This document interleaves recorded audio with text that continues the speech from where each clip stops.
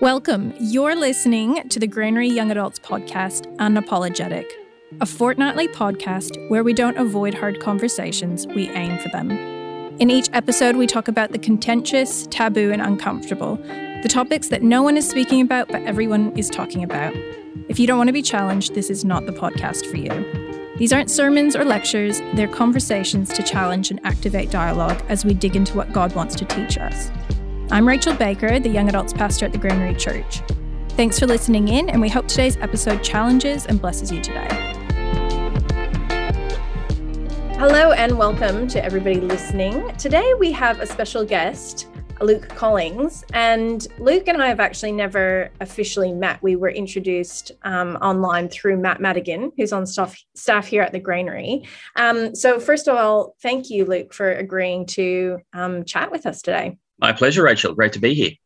Can you tell us a little bit about who you are, Luke, what your background is, and maybe how you even know Matt Madigan for some context for those listening? Okay, well, I am married to Julia and we have three wonderful children. We live in the town of Moranbah, which is in central Queensland, and I'm the senior pastor of the Anglican Church there.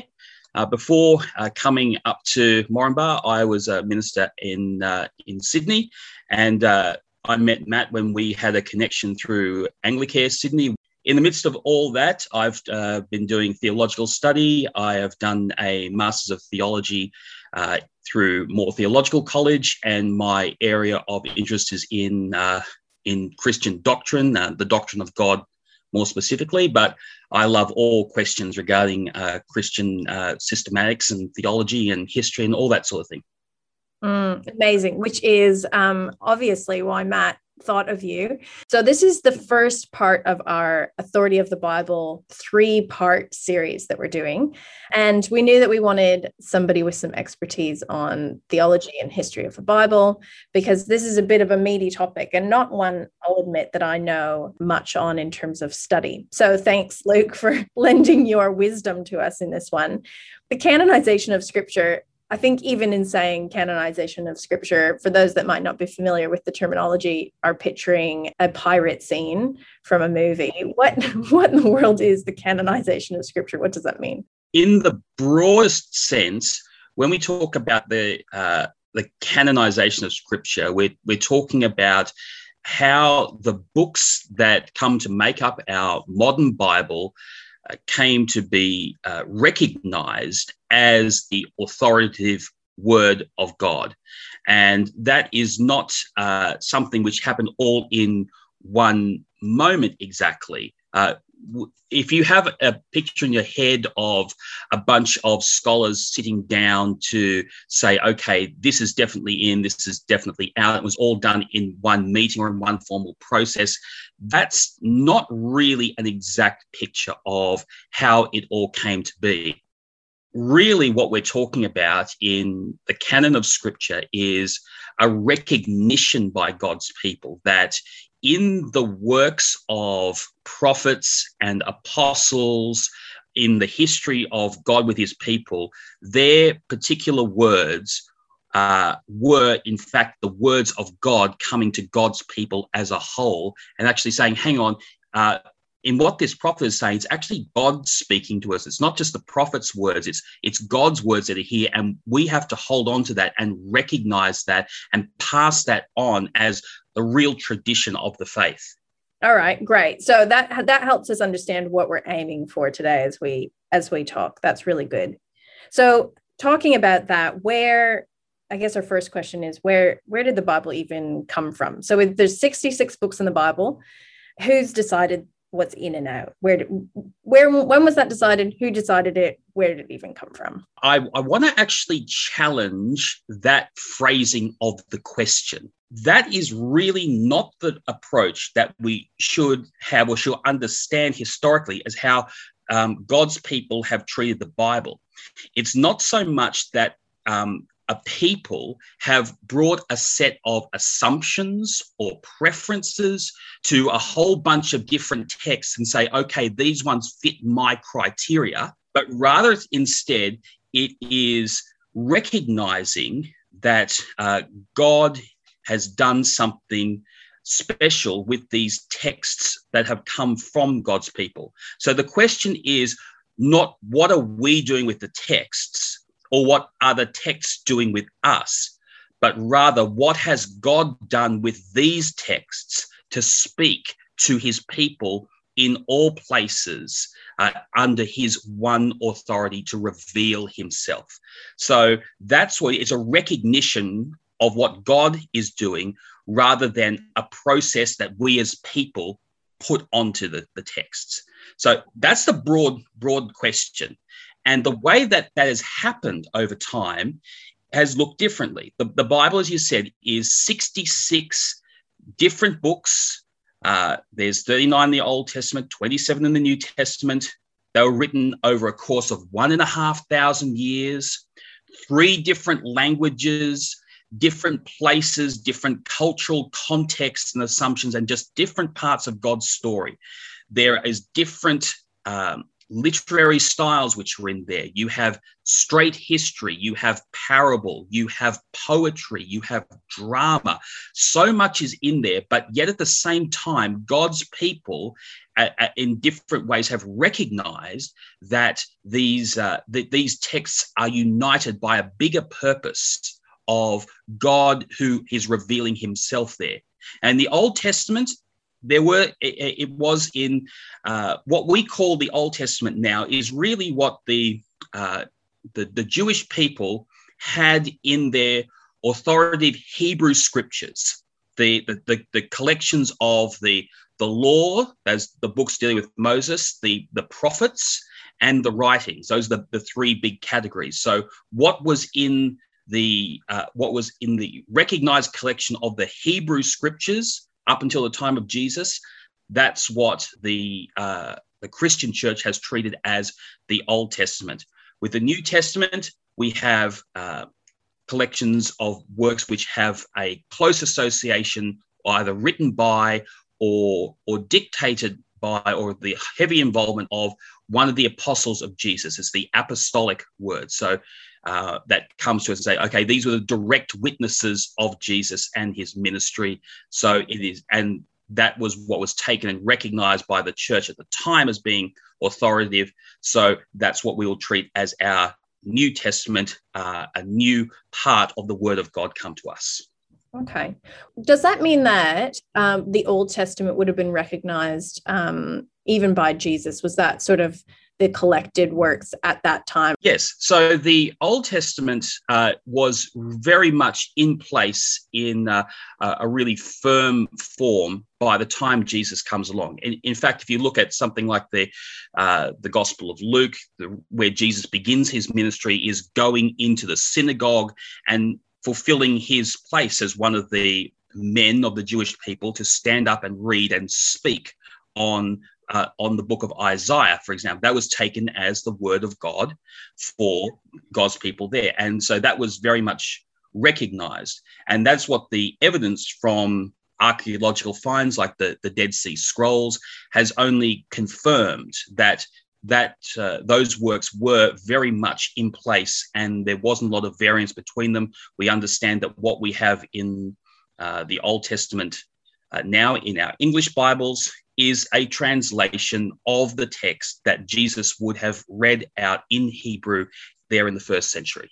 That's interesting. That's something I never actually thought of before, that you could argue that Jesus having, all of that knowledge, if there was something there that shouldn't have been, he would have had the opportunity to have called out that based on the access that he would have had. That's really interesting. That's actually encouraging. Yes. Yeah. Very encouraging. Absolutely.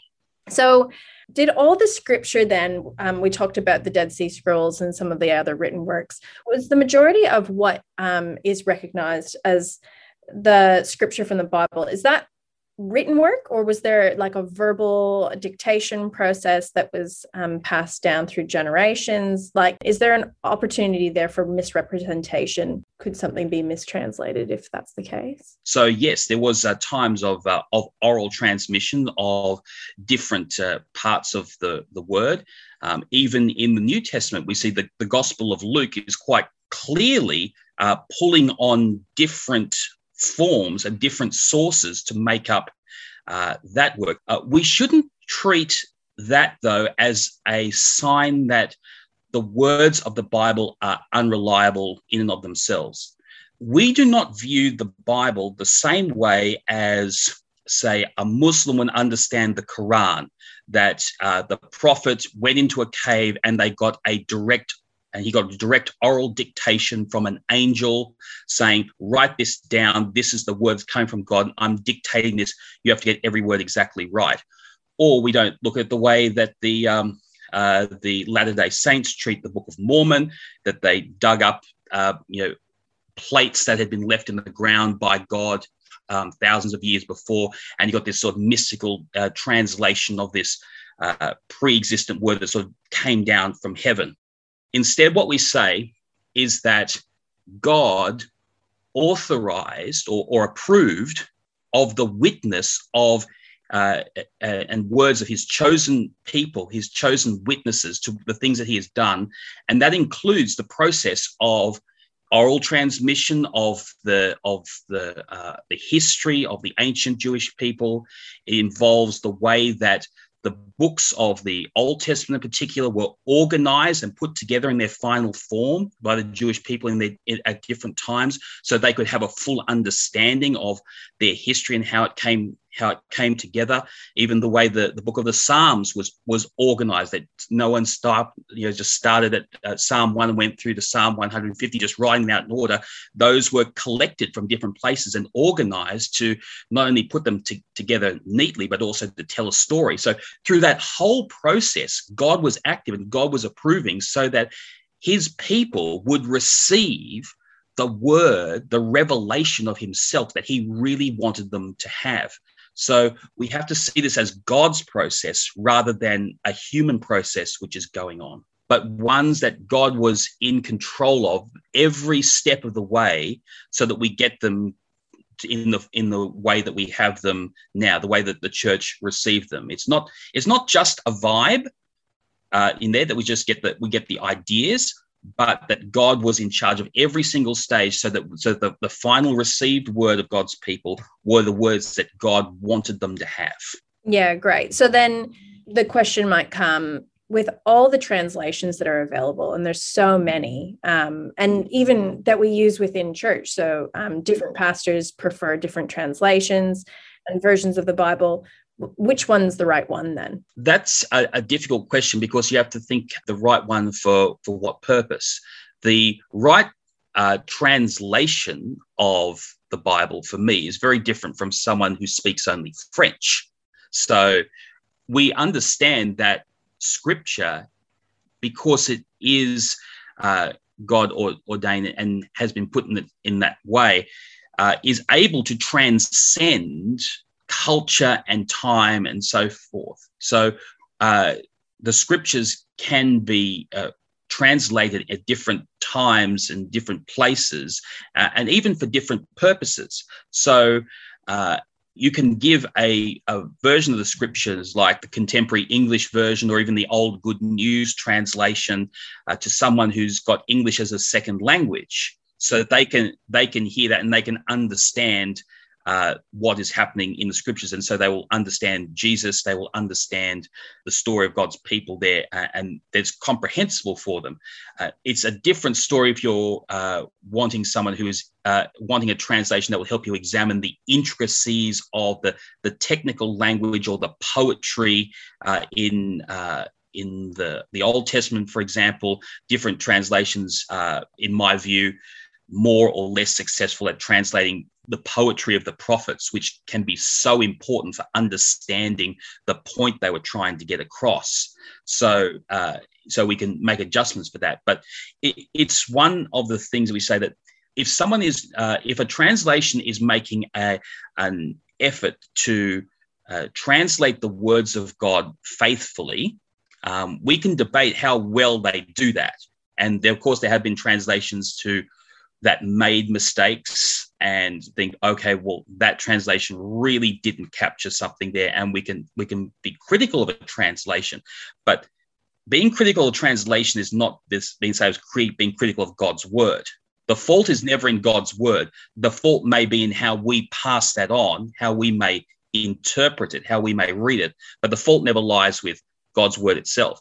So often a different translation can bring a sense which is there in the text that not every translation can capture, because translation is not just taking one word and having an automatic meaning into another language. Languages don't work that way. There is always a process of accommodation. We've got to accommodate one way or another with a whole range of things. And especially when we're dealing with ancient languages, which are far removed in style and even in worldview from the languages that we have today in English. Ancient Hebrew is very, very different from modern English. And that's why I personally struggled the first couple of years of theological college trying to get my head around Hebrew until I could make my brain understand that this ancient language is not like a modern language. And then you start to have a real appreciation for the work that Bible translators do and the difficulty that they have there, but also the faithfulness of those people throughout the centuries who have worked on these skills, who've worked on how we understand these ancient texts so that we can bring the word of God to life for so many people in so many different places. I find it really interesting because sometimes you hear people struggle with where some terminology could be, interpreted one way or the other, or a word used one way or the other, and people can get caught up with a single sort of translation of a single word. But I like that you were saying that it's the whole message that's translated through it. Are there translations that have come out in the past that have generally been sort of like, ooh, actually that's not a bunch of us don't agree with that? Like, who are the people that I guess we want in charge of translating the Bible into different versions? Okay, so there are obviously some translations that you encourage Christians as a whole to maybe stay away from, which are the translations, inverted commas, associated with particular denomination or sect. So the New World Translation, which was a one from the Jehovah's Witnesses, which quite famously, in my view, mistranslates certain verses of the scriptures on purpose because of their view of who Jesus is, and they want to support that. So there are a few other translations from particular Christian sects that will say this is for them. That's how they'll be. But they won't let anyone else use their. They won't let their adherents use any other translation except their authorized one. If anyone says that, this is our only authorized translation of the Bible, that's a little red flag to go up right away. If we're talking about contemporary translations, there are a number which I think have done better than others. And I think that's where we might talk about more the success of the main or lack thereof of the mainstream versions, rather than to the extent which they say, okay, that's just bad. So like, how well did they actually meet the standard they were trying to set? So very, very famously, going back 15 years or something like that, a bit more, there was a lot of hype around the English Standard Version when that came out, how this was going to be the most wonderful translation. It was meant to unite the evangelical denominations, particularly the more theologically conservative ones. It was going to be a beautiful translation. Everyone was coming out and kind of said how wonderful it was. And for all of its good points at times, the translation ended up being clunky, particularly in the Old Testament. You would start reading a sentence and you'd get halfway through and think, hang on, this doesn't really make a lot of sense. And so there's a lot of clunkiness there. And it was because that translation was trying to render word for word so closely to an extent that it just wasn't as readable. And if you try, imagine giving a translation like that to a new Christian or someone who had English as a second language and say, this is the version that you must use, and think, okay, well, that's not going to work very well, because because myself or pastors who have studied ancient languages can sort of see behind the translation and say, okay, I kind of understand what they were getting at there, because I know what Hebrew was there. I can read it. You can sort of muddle way through it. But that was a version that ended up flopping quite a bit, or didn't live up to the expectations. It was, just another version of the Revised Standard Version ultimately. But other translations that have been quite popular, I think the revisions to the NIV, the new translation, has been generally very good. The Christian Standard Version, which come from the Holman publishers, I think has been great. I love what, in contrast to the SV, I think that is a really good version of dealing with Old Testament poetry and the richness of language. I think that brings it out quite well. Even some of the other more sense for sense translations, like the Contemporary English Version, do a great job for people from non-English speaking backgrounds, or for younger people and so forth. So there hasn't been a lot of controversy over versions that you think are have failed too much at their job, though people from certain theological standpoints will have their preferences because they like the way that certain things are rendered, particularly with issues regarding we talk about gender language in the New Testament in particular, and that's been a big question. And that tends to be the criteria that some people will say, well, the version passes or fails as well, how well it deals with gender. Is it gender inclusive or gender exclusive? There's a change, the original brothers to brothers and sisters. And sometimes that's a fair translation. Sometimes it isn't. So, but version can also be polarized as well. So you do have to take everything a little bit critically. Asking questions is great around translation issues. And Luke, you mentioned that the scholars that are translating are still fallible. They're still human themselves. I just wanted to you're saying, and I understand that they are human and fallible, but we would say that they would never knowingly publish something that they know to be a fallible translation. I believe that there are enough checks and balances with the translations that are cross-denominational, put out by the reputable Bible publishers, that you could not get a deliberate falsehood through. It's not just one person sitting down and writing out their translation. Okay, that's going to be the translation for the Bible.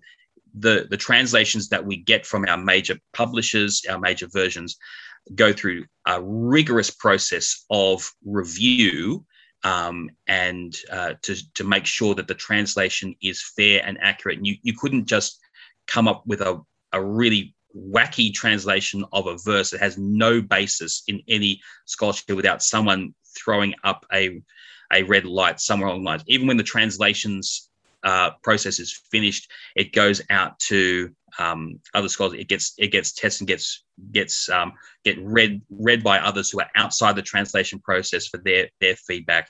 And the best translations go across not only denominational but also liturgical and even theological lines to say, okay, is this a fair rendering of the text? That's what you'll get from most of them. Now, if you go digging out there, you find all sorts of people who put up, their translation of the Bible, I'm not going to say that there has never been a case where someone has deliberately misinterpreted scriptures for a translation which is just put out there, rather than one being associated, let's say, with either the Jehovah's Witnesses or Mormons or whatever it is that will deliberately work something in there because it's that's their particular sect of Christianity. So their translation has to adhere to that, to some of those guidelines. There, I think there is a there is a deliberate deception being practiced on there. But for our general cross-denominational modern translations, no, I don't think you could get away with that.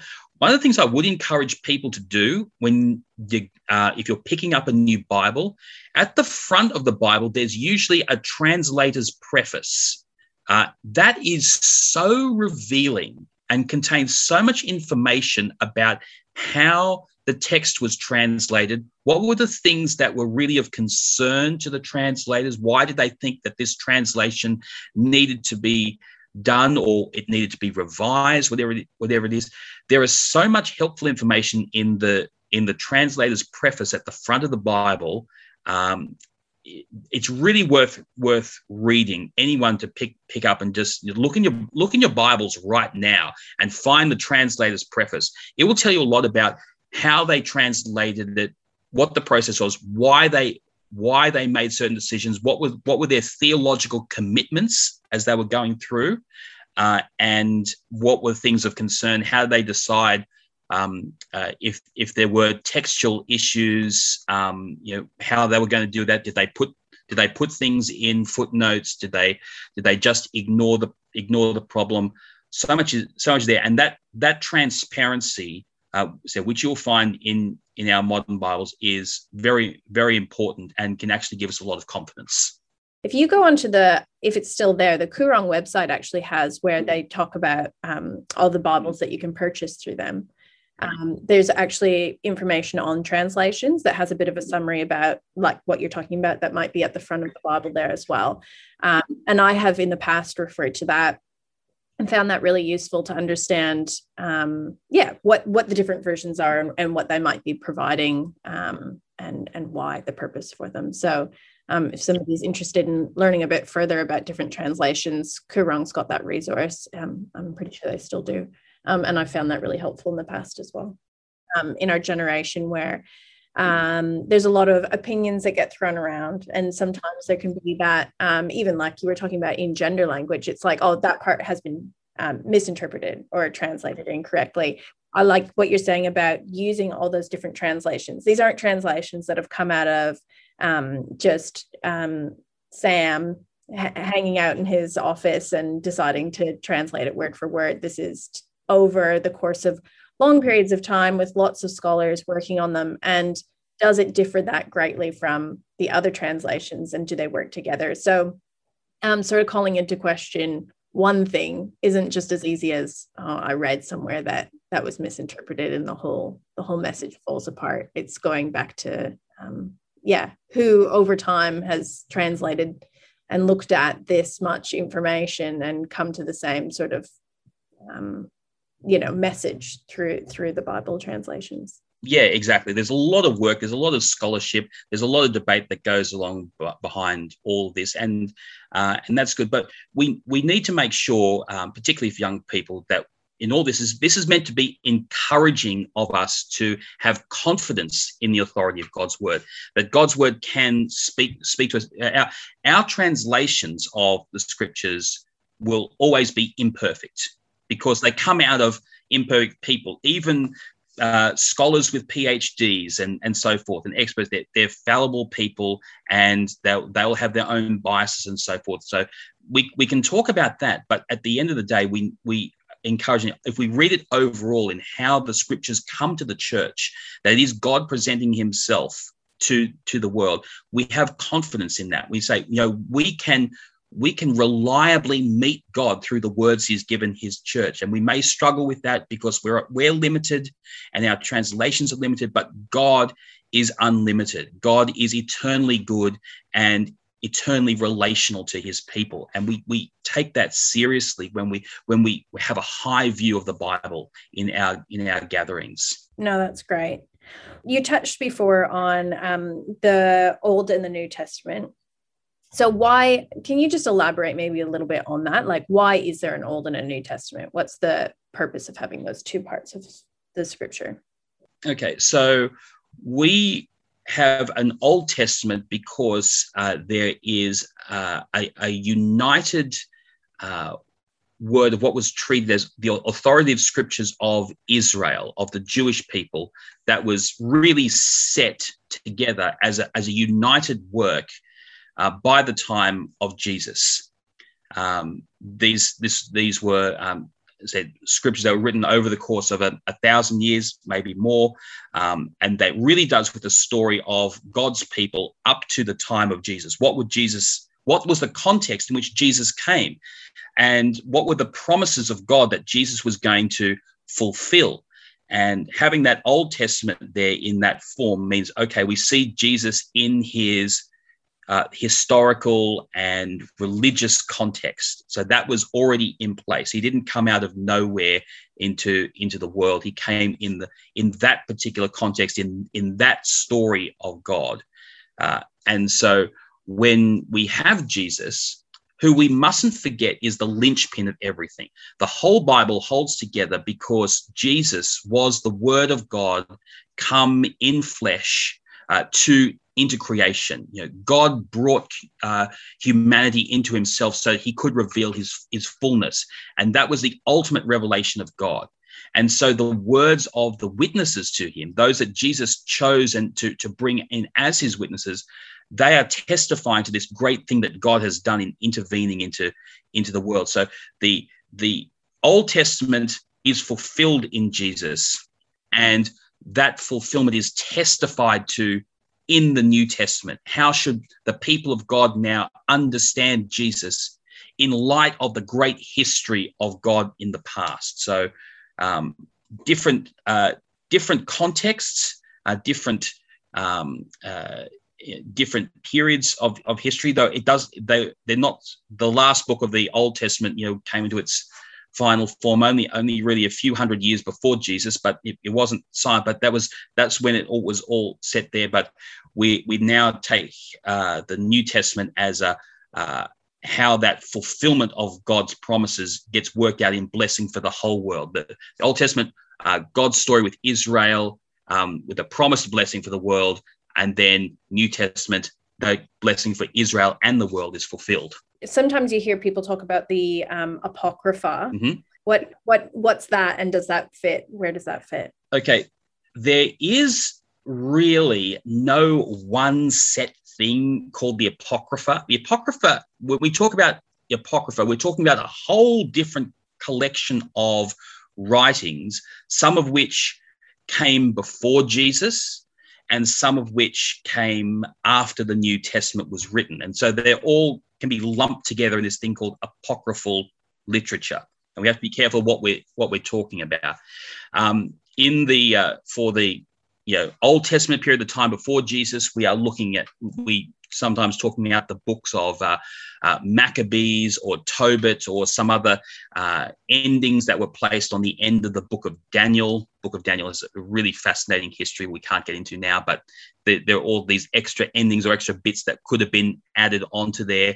And a lot of those books had dealt with the history of the Jewish people within the 400 years before Jesus, in their return to the promised land after exile, how they were oppressed by further people, by the Greeks and so forth, and how God looked after them there.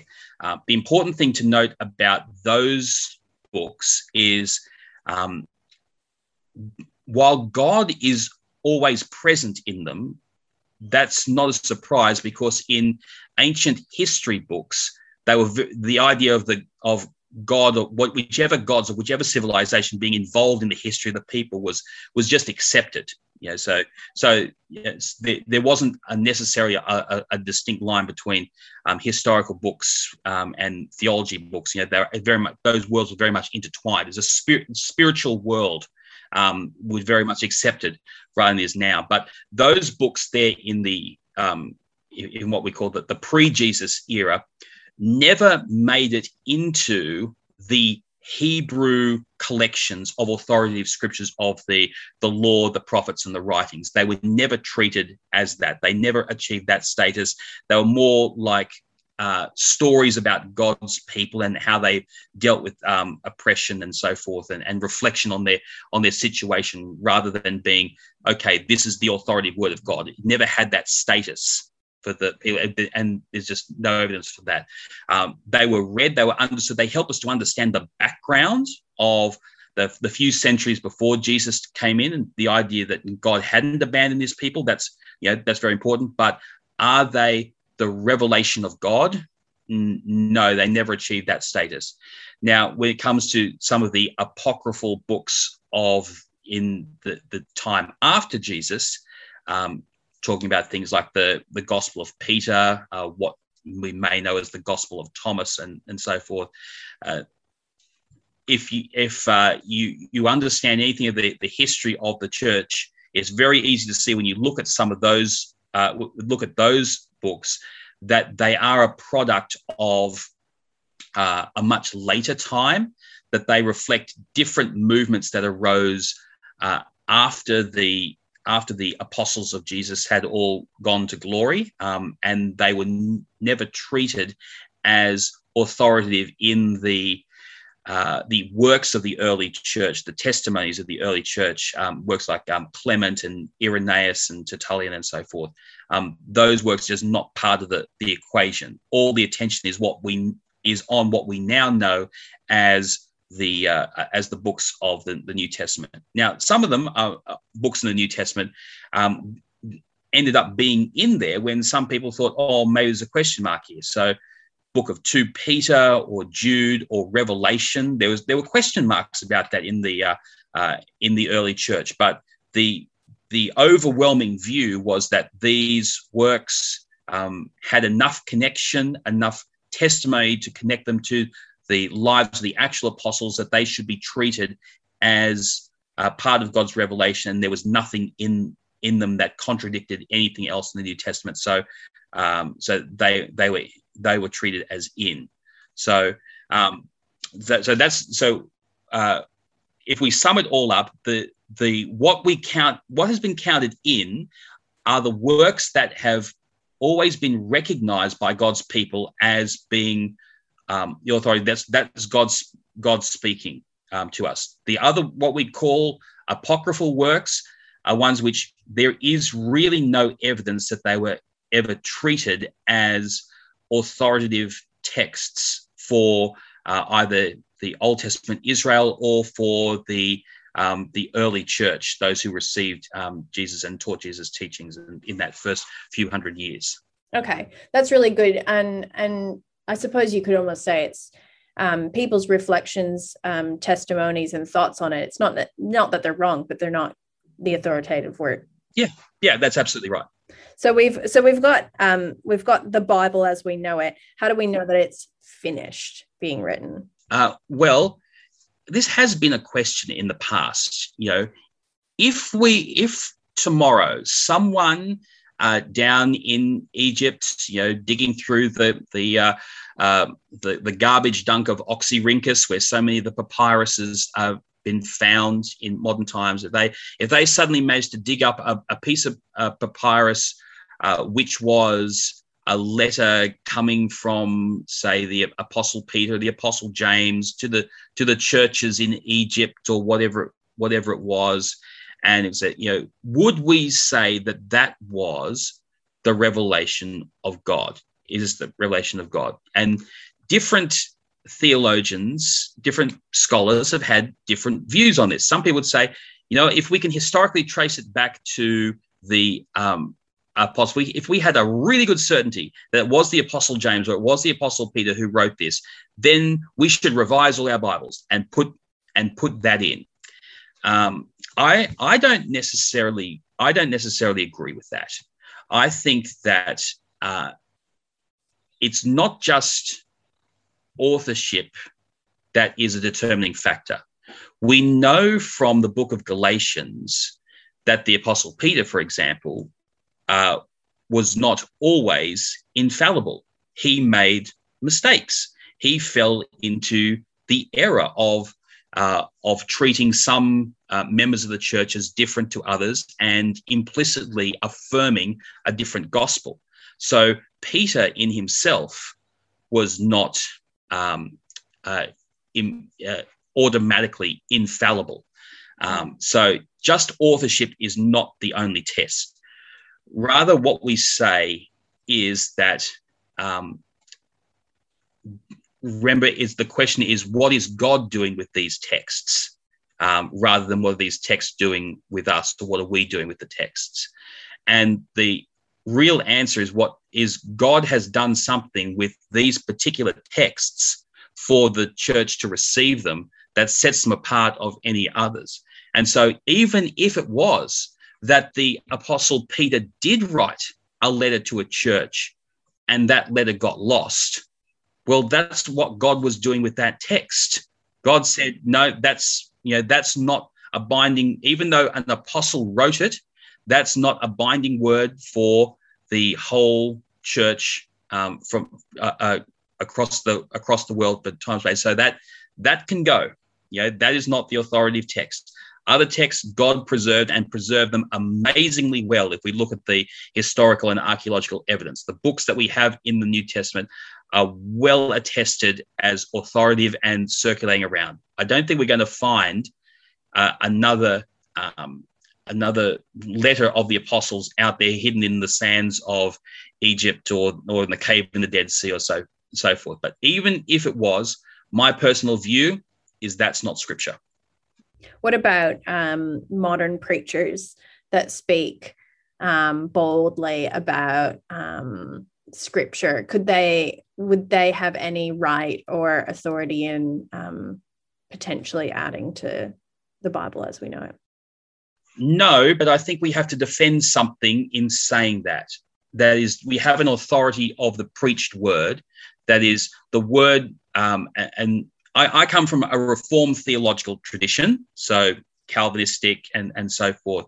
And so there is in that tradition an understanding that the preached word of God becomes the word of God to those who are there and hear it.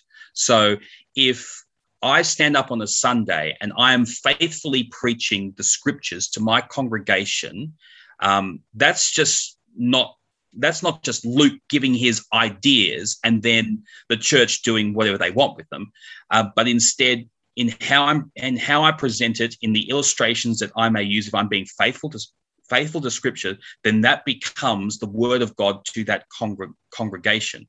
That is a function of the Spirit-inspired teaching office, and that is appropriate. But there's a context within how that's applied in our understanding of church and how we understand the gathered church that makes that applicable, rather than saying, if I stand up and preach and I can stick it up somewhere. And it's the thing about the modern world. I can stick up, and I do. I put my sermons up on a post, on SoundCloud, so that my church can access them. If they can't get to church on that Sunday, they can listen to it. It's a different thing for me saying, okay, well, you're part of this church. We are bound together as the church in this place. You recognize me as having the teaching office in the church, and so you can recognize as this teaching as becomes the word of God to you in that context. That's a different thing than me saying, okay, just because I'm preaching faithfully on this text and putting up on the internet so that everyone in the world can hear it, that it makes it authoritative word for the whole church everywhere. That's taking an apostolic authority on a local teacher that is not supported theologically by scripture. So even if you have the most amazing preacher, and I've heard some amazing preachers in my life, ones that have pastored me or ones that I've heard at conferences and so forth, words of God that I believe have spoken, that these preachers have spoken to my heart and convicted me of God's will. I absolutely believe that. There is a difference in saying that word in that context is applied to me as being God speaking through them is not the same as God speaking authoritatively to the whole church across time and space. That is contained in the scriptures. We put it in a different category. I think it means having a higher view of both scripture and the preached word. We have to have a higher theological view of both of those, and that enables us to take both seriously and understand the message and the conviction of God in both those circumstances. Thank you so much, Luke, for joining us. My head's hurting in the best way. I love this sort of stuff. And it sounds like you've got so much more wisdom and knowledge on the topic. You could probably talk for ages on it. And that's the difference between those of us that have studied it for years and those that haven't. But thank you so much for sharing today, the wisdom that you've got on this and the information. It's been eye-opening and really, really helpful in trying to put together some of those questions that I've heard come through. Yeah. Been great to be here. Yeah, thank you so much. And hopefully we can have you again as a guest. And if we've got any questions, hopefully you wouldn't mind if even we sent some of those through, if there's some specific ones, and we could throw them up on social media or answer questions. But yeah, we really appreciate it. And I would love to do that. That'd be awesome. Thank you again so much. And yeah, I hope that this has been a really helpful podcast for those listening. And yeah, as always, feel free to get in contact if you have questions or comments or have, struggled or have a different opinion. We, of course, want this to be a conversational podcast, and we invite you to participate in that as well. So thank you, Luke, and we'll see you next time. Thanks for joining us today. We hope this has been eye-opening, challenging, and if you disagree with anything we've said, that you're looking to Scripture as you prepare your rebuttal. We would love to hear from you if there's anything you interpret differently, feel we've left anything unaddressed, or if you just want to hear more about what we were talking about today. Please share the episode if you found it interesting, and subscribe to get notified when new episodes are published. And for more information about the podcast or Granary Young Adults, connect with us on socials at Granary Young Adults.